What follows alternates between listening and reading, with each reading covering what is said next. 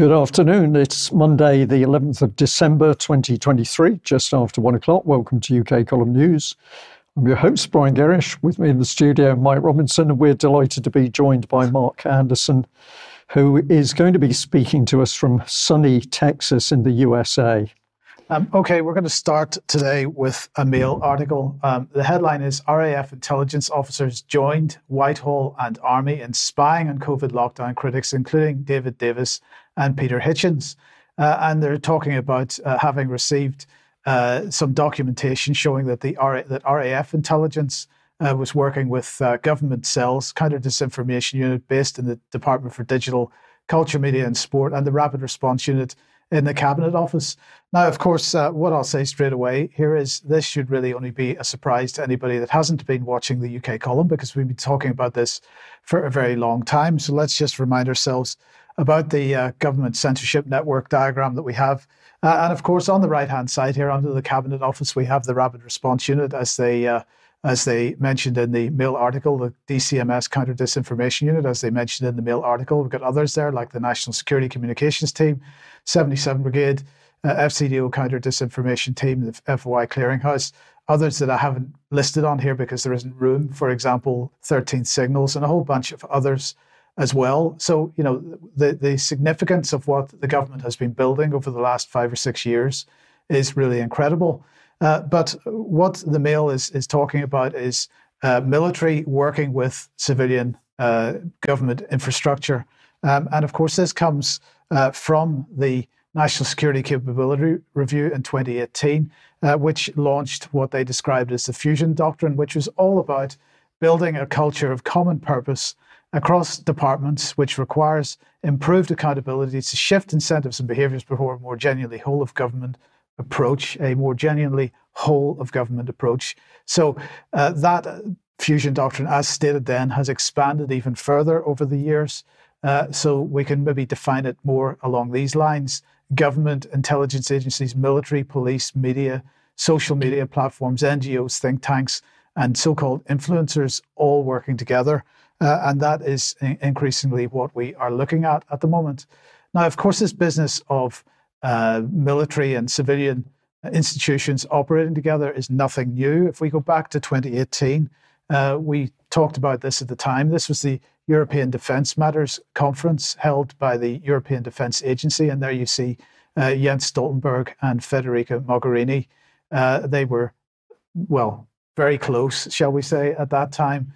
But they were talking about exactly this. And Mogherini had said that basically in 2018, we need to merge military and policing functions. This is what they were talking about. This is something the British government has been pushing for a long time as well. And of course, if we move forward a couple of years to 2020, here is Dominic Raab, who was the Foreign Secretary at the time, talking about how great it was. The sight of our armed forces working side by side with NHS staff offers reassurance we will come through this crisis. And it's crisis which is the driving factor here. Because what are we actually talking about? Well, here's fact sheet 14 from the British government. This is all about military aid to the civil authorities, and they call this MACA. The review, they say, this is the Defence Security Review, ensures that defence will contribute effectively to civil crises and emergencies in the UK, balancing this requirement against other tasks. The ability of civil authorities, such as local authorities and the police, to respond to a wide range of potential crises, from widespread flooding to a major terrorist event, has been strengthened significantly in recent years. However, military assets may sometimes be required to provide assistance in specific circumstances. This is known as military aid to the civil authorities, brackets MACA. The review has ensured that the right balance is struck between making forces available to provide this aid and other military tasks, both at home and overseas. And of course, the other feature of that defence review, because that term, both at home and overseas, is very important, because the other issue in the defence review that they were talking about was how home can no longer be viewed as a place of safety for the military. Home is now a place of combat, just as abroad is, because of course they're talking about hybrid warfare, information warfare, and so on. And then to follow on with that, it goes on to say the Strategic Defence and Security Review will strengthen existing arrangements to improve the military contribution to national crisis management, To further improve the effectiveness of existing military support, we will strengthen central government's crisis management capability. This will bring together civil servants and police with new permanently based defence specialists in the Cabinet Office. The strengthened crisis management capability will enhance the government's ability to prepare, plan and manage its response to domestic security crises. And of course, these crises are increasingly being manufactured by government itself, because we're looking at what's being described as the poly crisis heading down towards us. So when we're under this stress of permanent crisis, of course, this justifies the merging of military civilian infrastructures. That we are looking at a militarized state, and it's not like we haven't seen this type of infrastructure building in previous or other regimes over the decades and centuries. Absolutely right, Mike. Just stress for our audience that, of course, the Daily Mail article and what took place was based on COVID and the lockdown. So it was the COVID crisis which the government used in order to enact this state surveillance. But I'm going to say that, well, I'm going to ask a question. Do David Davis and does Peter Hitchens, do they really understand what they're amongst? I think at the moment they think that there's been a little bit of spying on them. What they don't realise is that information will have been passed on to a whole host of other people, and they will be now labelled and tracked. So will the Daily Mail follow up on it? They published 10 pages on common purpose once they'd followed through on the UK column research. But then, true to form, that all just slid away into the long grass. But as Mike's shown you on screen, common purpose very much one of the key topics that is still there in the background, the uniting of all these government departments in what we would say is a criminal common purpose. But let's move on to the subject of prevent, because this is the next bit that goes with it. And we've mentioned several times that a few days ago, Debbie Evans and myself did a No Smoke Without Fire episode on prevent and the excellent research work that Debbie had done. If you haven't seen this discussion, encourage you to go onto the UK column website, look for the burning fire there, and listen to what we're talking about, look at the documents. But of course, what this demonstrates is a web of organisations passing information on people, much of it anecdotal, much of it without evidence base. It's a label that if you say certain things or you do certain things or you fail to do certain things, then the state regards you as far right and or an extremist. So I'm just going to add, is it the case that Peter Hitchens and Daily Mail are now also in the bracket of being labelled extremist? Well, let's move on to the delicate subject of Gaza, and I want to pick up on some images which were moving around, particularly on social media over the weekend. I found these very disturbing, and I particularly found them disturbing that people on social media were looking at the men. We can see in the background here, they are in their underpants, they're kneeling, they've got their hands bound behind their backs. These are people being deliberately humiliated in public and stressed. And many people were laughing at these pictures. And it's difficult for me to describe. It was so appalling what was happening. But this is a picture, and obviously the Israeli forces have rounded these men up. Here's another picture that was circulating of the same sort of individuals. I can't say exactly the same men, in two trucks, one in the foreground and one you can see in the background moving away. They are also stripped, they are bound, and their status and future is unknown. But clearly they have been treated badly. Another picture, now I don't know whether this is in Gaza, I've just said Israel because maybe this is in the other areas within Israel itself. But again, stripped, bound, blindfolded. I've said deliberately stressed, but actually if they're in this position for more than a few minutes, they're going to suffer quite intense pain. And in my book, this is men being humiliated and tortured. But who are they? Are they Hamas? We don't know. And if we then come on to the BBC, I was fascinated at this pathetic effort by BBC Verify. They were looking at a video clip of similar sort of things. But in this video clip, bizarrely, the stripped men are putting weapons down. So this is some of the images that the BBC put, and they are questioning what was happening here because presumably the Israelis would have stripped these individuals in order to search them for weapons. Why would men who've already been stripped be putting weapons down? So the BBC commentary was very interesting because they say it's unclear whether the man is surrendering the weapons or just moving them as instructed. He's in his underwear and he cannot have been concealing them on his person. It's unlikely Israeli troops did not know about these weapons, suggesting this may be performed for the camera rather than an act of authentic surrender. We don't know if he or any of the other individuals in the video have any involvement with Hamas or the 7th of October attack. So they're asking some good questions, but they're not getting to the meat of it. But here's another photograph, and I thought this was very significant because, of course, now we can see that it's dark and we've got a flashlight on these men. They're stripped and they're bound and they're being held at gunpoint by Israelis. But the key thing is, what is the temperature? Because this is nighttime. This is nighttime temperatures. So they're physically and mentally stressed. That is tortured due to the enforced sitting position with hands bound behind their backs in cold conditions. And of course, their stress condition is further compounded by fear and uncertainty. So who are these? Are these men Hamas? Do we call them terrorists, or are they civilian men simply rounded up by the Israelis in Gaza for a video show to the world? We have no idea. And if I just stress the point here about the temperature, I've gone to Winter Sun Expert, but here it's talking about Israel, talking about warmest temperatures in December can get as high as 28 degrees C, but it's saying at the end of the night it can get as low as 4 degrees C.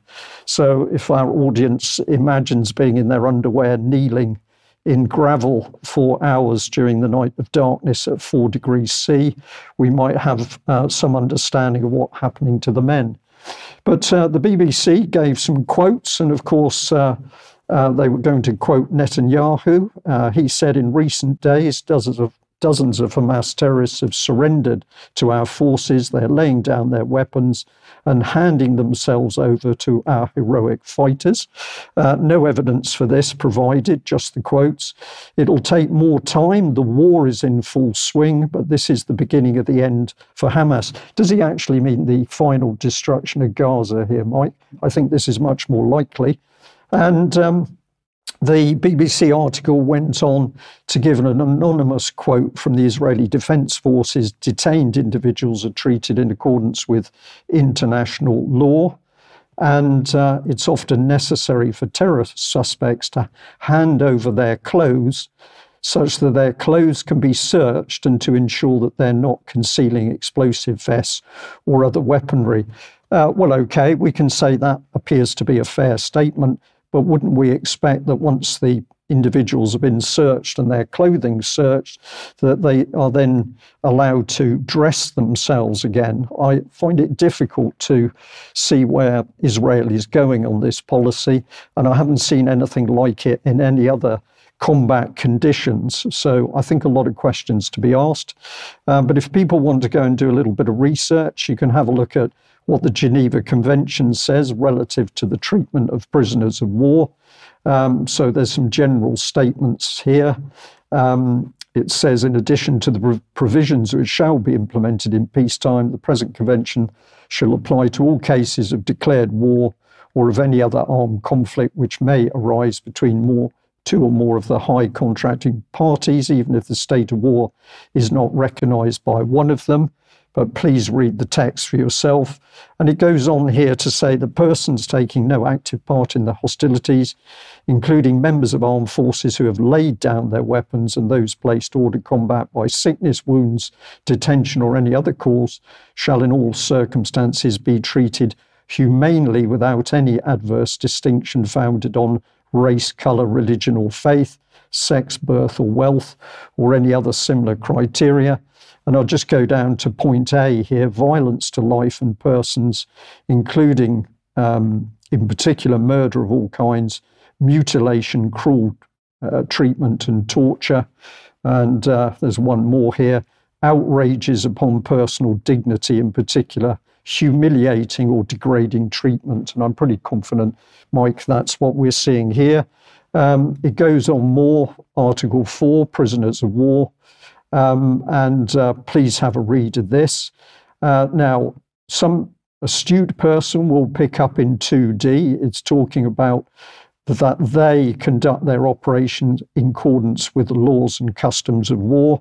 And we have to take a view on what's been happening in the occupied territory. But nevertheless, it seems to me the onus is on Israel as the civilized authority to be treating these men properly. Now, what I just want to end on is while the media has been preoccupied with that, we shouldn't forget about the bombing taking place inside Gaza. It's very interesting that a lot of recent footage of the horrific attacks and large bomb blasts in Gaza seem to have disappeared certainly from YouTube and from the mainstream media reports. But the reality is, of course, that while we now have screens of men in their underpants, the reality is the massive destruction of civilian areas in Gaza continues. And it would appear that we don't want to call for peace. Mike, we would much rather give the Israelis the extra time to finish off Gaza before the Americans pull the rug from under them and say, well, we can't really stomach any more of this violence, which is largely targeted at civilians, men, women, and particularly children who cannot escape from the combat zone. So I'm going to say that my own view from looking at this material over the weekend is the sheer horror of the fact that we can allow Israel to be killing particularly women and children in an area from which those civilians can't escape. Okay. So where does that take us? That brings us to Mark. Welcome to the program, Mark. What have you got for us? Good day, gentlemen. Something not very pleasant, especially in the wake of what Brian just explained. This is the so-called friendship video produced by an Israeli production unit. And we can look at that in just a moment. I'll just mention that it was taken down almost immediately by YouTube. It did not meet YouTube standards. I had to get it from a other independent news website, a Mr. Owen Jones. And the video is pretty self-explanatory in a sense. So let's go ahead and show that, and I'll have some brief commentary and go from there.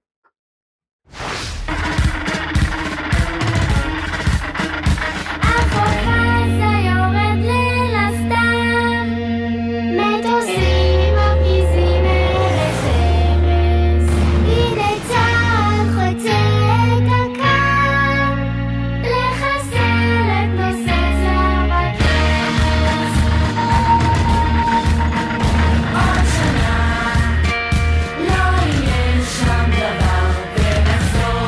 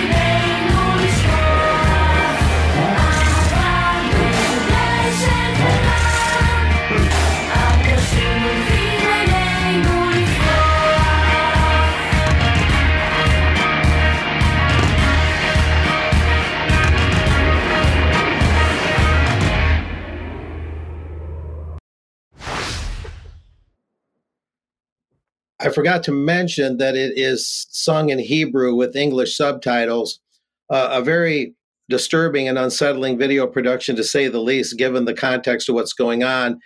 We can show a couple isolated slides that I pulled out of it. This is one of them. In another year, there will be nothing there. I repeat, in another year, there will be nothing there, referring evidently to Gaza. And this one, particularly eyebrow lifting, within a year, we will annihilate everyone. Repeat, within a year, we will annihilate everyone. And we'll go on from there. It's called the Friendship Song. Well, that's a tough one to swallow. The Friendship Song 2023. Here's a little hint about who put it out, produced by Rosenbaum. And I can go on to show a little bit of background and where this came from to a sufficient degree. First of all, Euronews did a fact check. Did Israeli children really sing about annihilating everyone in Gaza? The answer is evidently yes. Here's a little background. There's the producer, Ofer Rosenbaum. There's a picture of him. Not exactly a cheery-looking chap, you might say. The children in the video are reportedly from the Gaza envelope settlements, which lie within 7 kilometers of the Gaza Strip. Their populations were evacuated following the reported Hamas attack on 7 October. Turns out the video is indeed real and was posted by the Israeli group, The Civil Front. And Mr. Rosenbaum leads the Civil Front, reportedly. According to their website, they claim to be apolitical and say their goal is to raise support for the Israeli army. The video is entitled Friendship Song 2023 and is an adaptation, we're told, of a famous poem commemorating Jews killed in the run-up to the establishment of the State of Israel in 1948. The original song does not contain hostile lyrics toward Gaza, unlike the 2023 adaptation, and that's according to the French newspaper Liberation. The lyrics have been slammed by the international community as being genocidal, just as the UN experts have warned that serious violations allegedly committed by Israel against Palestinians point to a genocide in the making, quote unquote.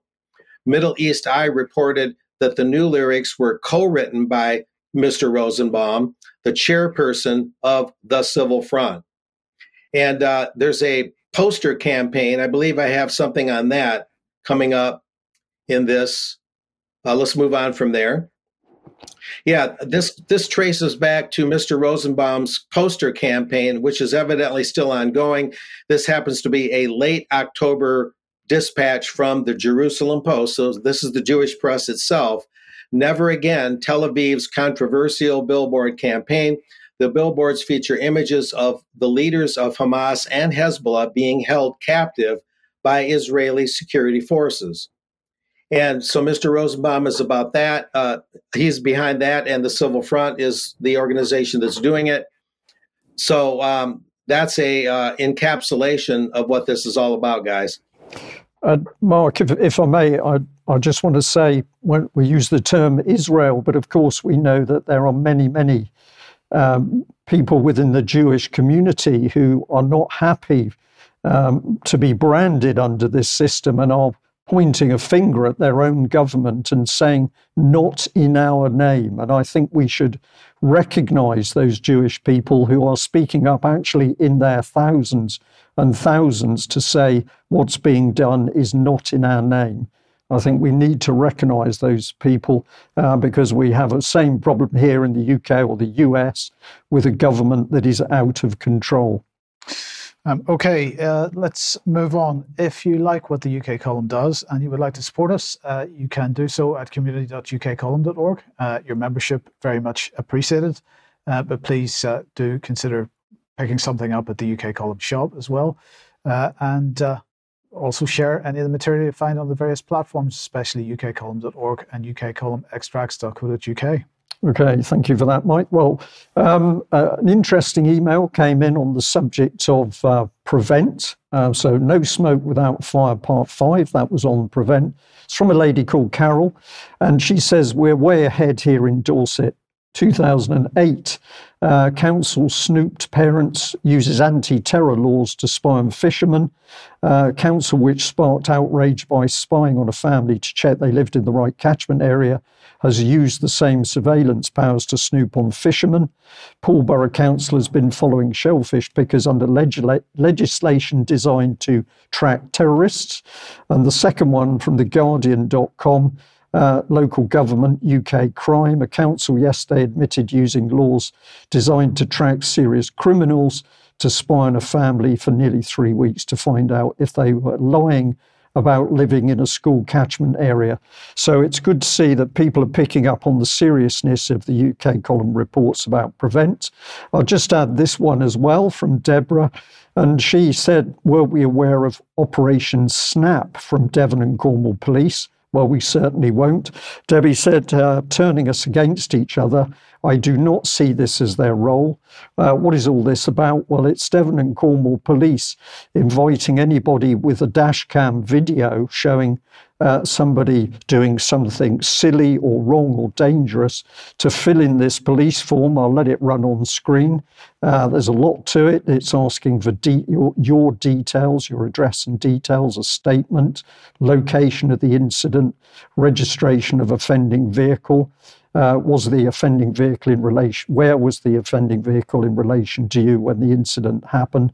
And then it goes on to ask, are you prepared to go to court? And if so, will you upload evidence? And what the lady is highlighting is that this is soliciting the public to be spying on each other and reporting them, not an individual who's seen something which is clearly dangerous and they know they should bring to the attention of the police. This is the police soliciting for individuals to not only spy on each other, but to go as so far as to help process, the whole thing through the court. So I was quite astonished, but this is Devon and Cornwall Police, and I would guess that it may well be taking place in other constabulary areas around the country. So have a look into that. And another one here, we're going to say we are aware of this. This is the gentleman in New Zealand. Well, Ben mentioned it on Friday. Good. Okay. Thank you, Mike. But I just wanted to recognise for Chris, who emailed us, we are aware of this. We will be doing more on it. And yes, it's an incredible story as to what has happened to this individual. So some acknowledgement there. And this one here is a very positive one. It says, some months ago, Ray and I were given the opportunity to speak to our local councillor when she came to our front door. I think it was about the same time Sandy spoke to Glastonbury councillors, and you subsequently interviewed her. Our councillor had no idea as to the agenda in store for us. She emailed me to say thank you, so I sent her more links. This is all about clean air zones and Agenda 2030. The email goes on to say, until this afternoon, I wasn't sure of her further response. Anyhow, she told us she'd submitted a motion which had been passed with one amendment, without which Pauline said it would not have passed. So Wokingham District Council have said they will not be implementing ULEZ unless air quality is seriously compromised. So Margaret here, who sent in the email, said that this is a success that's come about due to information from UK column backed up by what our viewer and her partner has done. So well done to you, Margaret. And this one a little bit poignant, but it popped up in my email chain today. I'm not quite sure how it came because it's back in 2018. It's from Robert Green, and he's saying, never underestimate the power of blackmail. Throughout the land, people of all views and political persuasions must surely be wondering how it can be that politicians frequently appear to act against overwhelming public opinion. It should never be forgotten how Tim Fortescue, former Chief Whip in Edward Heath's government, explained in his astonishing BBC TV interview how Westminster politicians were controlled by blackmail in order to vote as directed after their misdemeanours were discovered. As Mr. Fortescue admitted, such misdemeanours could include the sexual abuse of children. Is this method of control a thing of the past, or is it still being utilised at this present time? I don't know, of course. Now, he does say some more, which we'll leave you to have a look at. But what he's showing on this extra section is that when an MP said that he would help Robert Green in the case of Holly Gregg, the Down syndrome little girl who was abused, that MP was warned off by saying, "You've had a little liaison some years ago. Do you really want to help Mr. Green and risk losing your wife and family? Or would it be better for you to do nothing?" Is that still happening? I would guess it is. A number of years ago, if you were watching UK Column at that time, you'll know that we had a little run-in with Ofcom and their subsidiary, the Authority for Television on Demand. And at that time, we were contacted by this organisation, the Sex and Censorship. And Sex and Censorship produce a newsletter. It's by a guy called Jerry Barnett. And this is their latest one and is entitled, "What the F is a Zionist?" So I just want to run through a little bit of what he's saying here. First of all, he's talking about Steph from New York tweeting out, talking about Zionists got bro shook for real is what it said in the tweet. And he was responding by saying, are you an admitted, of course, we're a superpower, we're everywhere, didn't you know? He replied in McCarthy-ed terms, "Are you an admitted Zionist?" And I answered, "Define Zionist." He would not, is what Jerry Barnett is saying. And he goes on to say that the Z word is ultra slippery. It has numerous meanings and implications depending on who's using it and the context. Using this not particularly subtle sleight of hand, the anti-Semitic propaganda of the 1930s has been resurrected almost intact.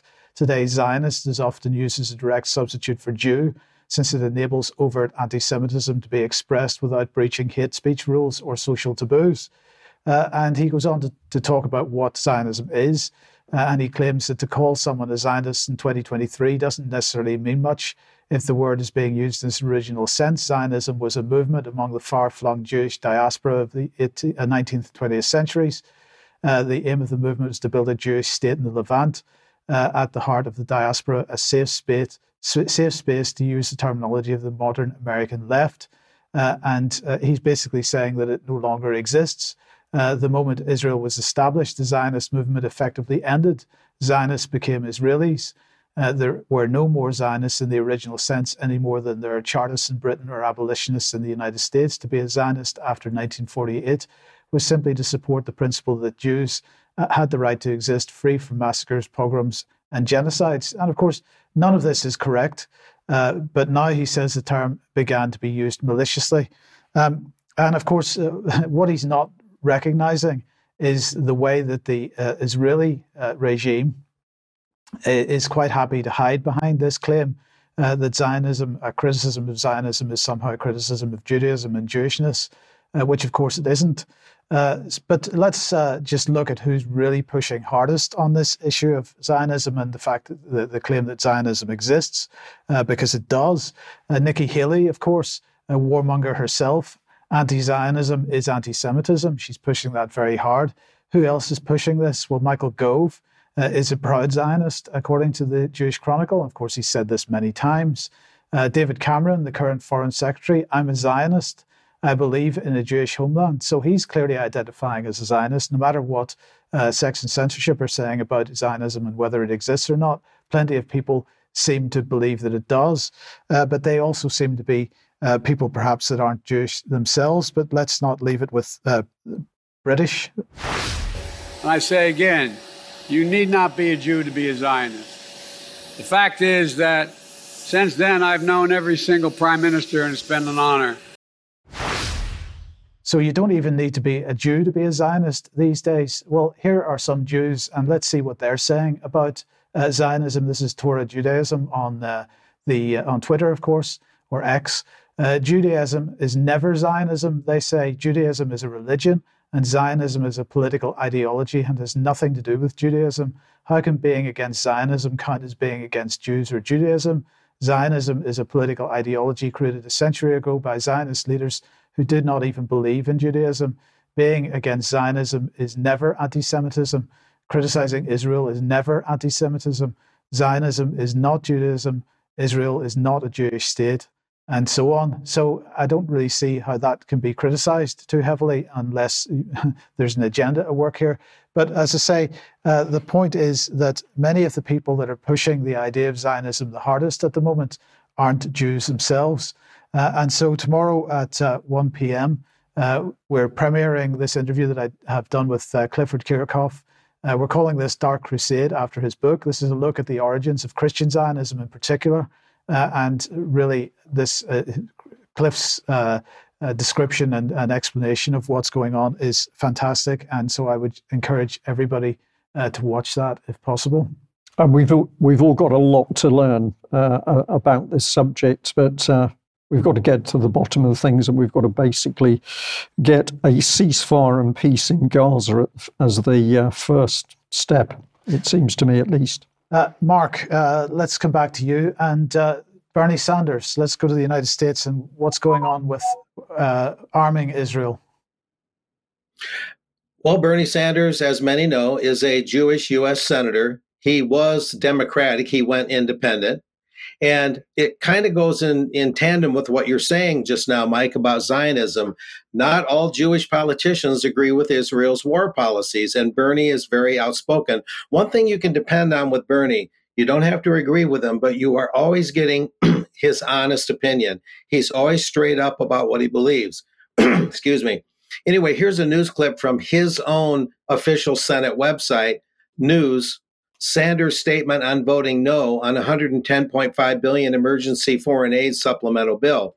Of that $110.5 billion, about $10 billion or a little more would be earmarked for Israel. But going on, December 6th, this is dated, after voting against the $110.5 billion emergency foreign aid supplemental bill that came before the Senate recently, Sanders, an independent from Vermont, released the following statement.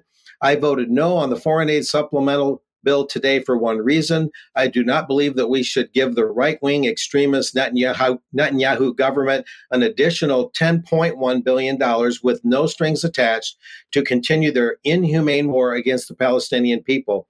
Israel does have the absolute right to defend itself against the Hamas terrorists who attacked them October 7. They do not have the legal or moral right to kill thousands of innocent Palestinian men, women, and children. So this is a Jewish U.S. senator making his views known very boldly. If he was a Republican, I think he'd have a tougher time. Anyway, I believe we have a video clip that supplements what I just read. Secondly, at a time when Congress will likely soon pass a $900 billion defense bill, this supplemental bill includes tens of billions that should be covered as part of the base defense budget and handled through normal appropriations, not allocated as emergency spending. We can save tens of billions of dollars in this bill and dedicate that money to some of the horrendous domestic crises that we face. Thirdly, and maybe most importantly, Madam President, at a time when some 16,000 Palestinians have been killed in the last 2 months, 2/3 of whom are women and children, and tens of thousands more have been injured. At a time when 1.8 million people, Palestinians, have been displaced from their homes and are struggling every day, have been thrown out of their homes. They don't know where they're going. They are struggling to get food and water and medical supplies and fuel just to survive. And I want you to think about what's going on with the children, a lot of children in that country. What is going on psychically, them looking up in the sky, is a bomb going to fall? Where am I spending the night? How do I get food? That's what's going on there right now. And Madam President, at a time when over 250 people have been killed in the West Bank, I'm not talking about Gaza, I'm talking about the West Bank, since October 7th, and more than 1,000 Palestinians have been driven off of their land in the West Bank. No, in the midst of all of that, I do not believe we should be appropriating over $10 billion for the right-wing extremist Netanyahu government to continue its current military approach. Mark, before you go on, I just want to make the point in the original statement Sanders said that Israel, he maintains Israel's right to defend itself. Well, we'll be talking a little bit more about that when we come on to the Security Council in a minute. But as an occupying power, of course, they don't. Yeah, that's a notable point, Mike. I mean, as a general sense, any nation state has the right to defend itself, but it's a special circumstance there. And I've known people that have spent time there over the years. And you're right to point that out. And it's also notable here in this next slide, the Senate Republicans ended up blocking the very legislation that the Jewish Senator Bernie Sanders was talking about. This is an AP dispatch. Senate Republicans block the Ukraine and Israeli aid as they demand border policy changes. The Republicans want a lot more from the Biden administration to protect the U.S. southern border. And so there's a lot of horse trading and jarring going on, a lot of infighting, but a very notable thing there. So maybe Sanders did have some influence in slowing down that juggernaut at the very least. And some other fallout from all of this, speaking of Zionism, we have a gadfly in the U.S. House. That's Thomas Massie of Kentucky, a very respectable congressman in many respects. And here's a NBC News headline that I put in here. White House calls Representative Thomas Massie's X post, that is Twitter, virulent anti-Semitism, urges House GOP leadership to condemn him. And this is his Twitter post, American patriotism. It shows a figure kind of shunning away from it. But Zionism, well, then that person shown in the Twitter post is all comfortable and all well with that. And this set off a paroxysm of fury, showing how sensitive this is. But meanwhile, there's some more back channel things going on. This is a New York Times post that was published in a Seattle newspaper. State Department bypasses Congress. Get that, bypasses Congress to approve Israel's order for tank ammo. We have a little bit more detail on that. Washington, the State Department is pushing through a government sale to Israel of 13,000 rounds of tank ammo, bypassing a congressional review process that is generally required for arms sales to foreign nations. The State Department notified congressional committees at 11 p.m. Friday.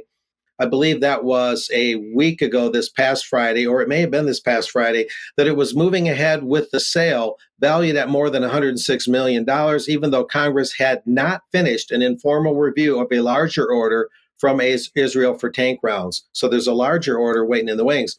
The department invoked an emergency provision in the Arms Export Control Act, the State Department official and a congressional official told the New York Times, both speaking on condition of anonymity. There's the Times again, always using anonymous sources. We have a little bit more about Mr. Blinken. The Defense Department posted a notification on the sale before noon Saturday. It said Secretary of State Anthony Blinken had informed Congress on Friday that an emergency exists that requires the immediate sale. It's the first time the State Department had invoked the emergency provision for an arms shipment to the Middle East since May of 2019, back when Secretary of State Mike Pompeo approved weapons sales back then to Saudi Arabia and the UAE, a move that some lawmakers criticized. The State Department has used this emergency provision at least 2 times since 2022 to rush arms to Ukraine for its defense against Russia's invasion. And I think that pretty much sums it up. But yes, we have this back channeling going on, even though the bill that Sanders spoke on has been at least delayed. Back to you guys. Can I just say that, Mark, that 13,000 rounds for the tanks, but the tanks aren't fighting other tanks or armoured vehicles, so those rounds are going to be used for destroying civilian infrastructure inside Gaza. So it follows on from the thousands of tons of American, possibly British bombs, but this is all designed to conduct warfare inside the civilian areas. Let's bring the Security Council on screen. And here is the United States Deputy Permanent Representative to the Security Council giving what looks like a Nazi salute. I'm sure it wasn't. He was putting his hand up to vote, to invoke the veto against a ceasefire in Gaza. So let's just have a look at the result of the vote. The result of the vote is as follows. 13 votes in favour, 1 against, 1 abstention. The draft resolution has not been approved due to the veto of a permanent member of the Security Council. So the draft resolution for a ceasefire didn't go through. This is Barbara Woodward, the UK's permanent representative to the UN. Now, she's very excited that the UK has not used the veto for many decades. And of course, Britain refuses to do so. But this is what she said: calling for a ceasefire ignores the fact that Hamas has committed acts of terror and is still holding civilians hostage. So that's her attitude and the British attitude. So here is Robert Wood, who held his hand up to invoke the veto in this case. He said this: the text also of the resolution failed to acknowledge that Israel has the right to defend itself. So he's just ignoring the Fourth Geneva Convention because, of course, Israel doesn't have that right as an occupying power. Antonio Guterres then tweeted this out yesterday. This week, I urged the Security Council to press to avert a humanitarian catastrophe in Gaza, and I reiterated my appeal for humanitarian ceasefire. Regrettably, the Security Council failed to do it, but that doesn't make it less necessary. I promise I will not give up. So that was what he was saying. Now, the issue of UN Security Council reform has been one that the United States and particularly the United Kingdom have been pushing for a very long time. And as a result of this veto, they are using the excuse of there being no ceasefire vote to call for reform of the UN Security Council again.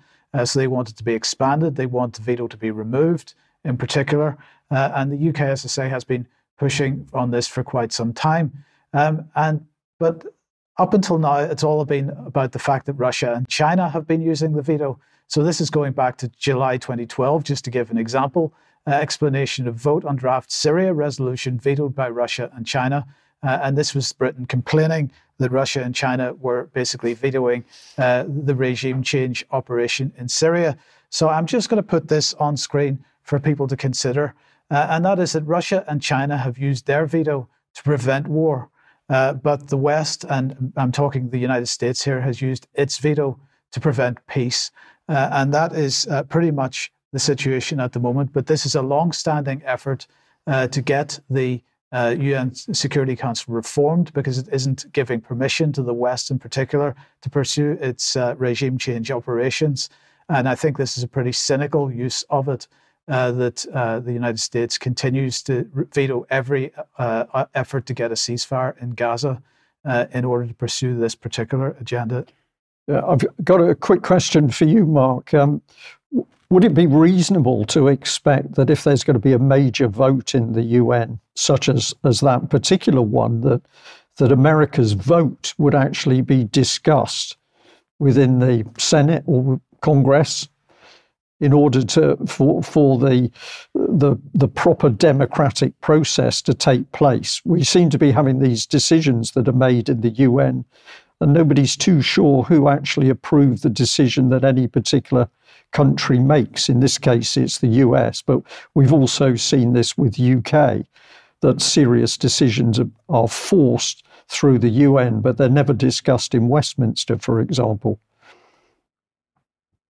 There have been times, I believe Ron Paul, the well-known Texas congressman, Republican with a libertarian streak, would occasionally bring up UN matters and try to be the voice of Congress, at least to a degree on that. It doesn't happen often enough, if it happens at all, Brian. Certainly, maybe Thomas Massie, since he's willing to be the gadfly and willing to take all that fire, maybe he'll do it, maybe others, Bernie Sanders perhaps even. I may even place some calls this week. It might be a good idea to those offices and ask them, if what they think about the UN's actions, the U.S. context in that. So, a good question. Okay, thanks, Mark. Right, now let's move to Ukraine then. And, the UK is doing some interesting things. The UK and Norway have announced they are going to co-lead a coalition which aims to develop a blueprint for Ukraine's future maritime forces. So we're going to now develop Ukraine's navy for it. We're starting off by giving it a couple of minesweeping ships, and this is being done under the auspices.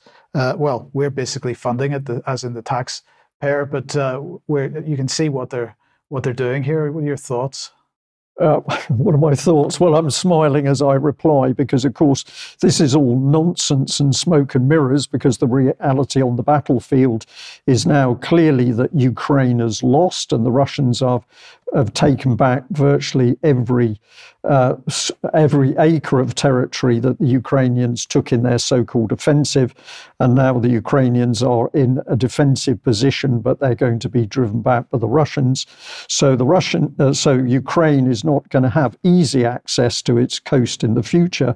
This, I think, is more rhetoric of pumping up the idea that Ukraine still exists as a nation state, and therefore it's going to need naval forces.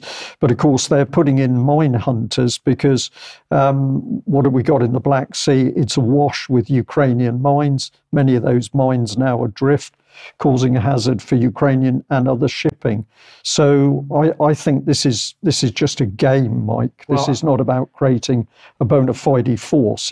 It's a political game. I'm going to say, I take your point about Ukraine, but I disagree with you on this, because this is about the creation, in my opinion, of European Defence Union. This is all continuation of a process that we've been following for quite a number of years now, and Ukraine is being used as an excuse, as a cover for that once again. But I take your point on the situation in Ukraine and the validity of that justification, because the validity isn't there. But look, this is how they're doing it.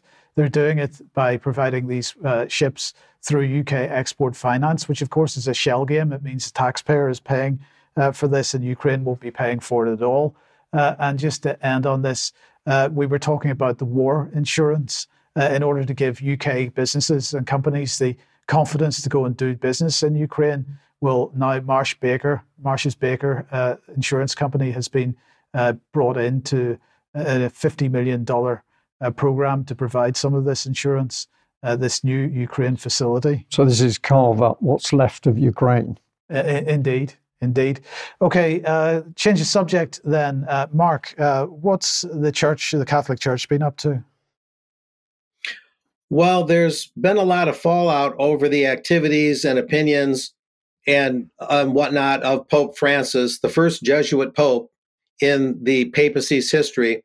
And it's finally coming to more of a head. It's been kind of simmering in the background for several years, ever since he took over. And this is out of Newsweek magazine, this first one. This explains the basis of it. Pope sparks outrage after firing anti-LGBTQ Texas bishop. And that bishop is Bishop Strickland out of Tyler, Texas, a town I went through coming back to Texas here. And this is a photo here of what Bishop Strickland looks like. There, he's meeting Pope Francis in recent times. It says here, Pope Francis greets Bishop Joseph E. Strickland of Tyler, Texas, during a meeting with U.S. bishops from Arkansas, Oklahoma, and Texas during a recent get-together. I believe it was in early 2020. Bishop Strickland tweeted May 12, 2023, that he rejects Pope Francis's program of undermining the deposit of faith. And what's interesting here is that Pope Francis is trying to say that it's Strickland that's undermining the Catholic faith, when the facts are pretty clear that Pope Francis himself may be in the wrong. And this is a little excerpt from that article for which we showed a headline a second ago. Pope Francis has received backlash for his decision to remove Strickland of Tyler, Texas. Strickland has been a vocal critic of Francis's efforts to make the church more welcoming for the LGBTQ plus community. Strickland has publicly scrutinized Francis for the Pope's attempt to change the church's position on social issues such as transgender rights and same-sex marriage. In August, Strickland wrote an open letter to the sons and daughters in Christ where he reiterated the basic truths of the church, including how God sees marriage as between one man and one woman, quote, end quote, and how a disordered attempt to reject someone's undeniable biological and God-given identity should not be supported. Most recently, Strickland called Pope Francis he called Francis's 3-week-long closed-door meeting on controversial issues facing the church. Strickland called that a travesty. Francis hosted the meeting in October discussing issues like women in governance roles in the church and welcoming LGBTQ plus members into the church. This is a pretty clear-cut matter. I talked to some Catholic laity up in Michigan, a father of 12 who's a regular attendee of traditional Catholic Mass, that is Latin Mass. And what I basically heard is it appears that while Strickland might have went about this a little differently in how he complained to Pope Francis, Catholic doctrine and the Catechism of the Catholic Church, the well-known book of Catholic doctrine called the CCC, all of that embodies the Catholic Church as being very firmly against same-sex marriage, very firmly against homosexual behavior, and so on and so forth. So for Francis to call out Strickland like this and actually fire him as the Bishop of Tyler is the height of irony in the eyes of the members of the Catholic laity with whom I spoke. And I know a little something about this myself.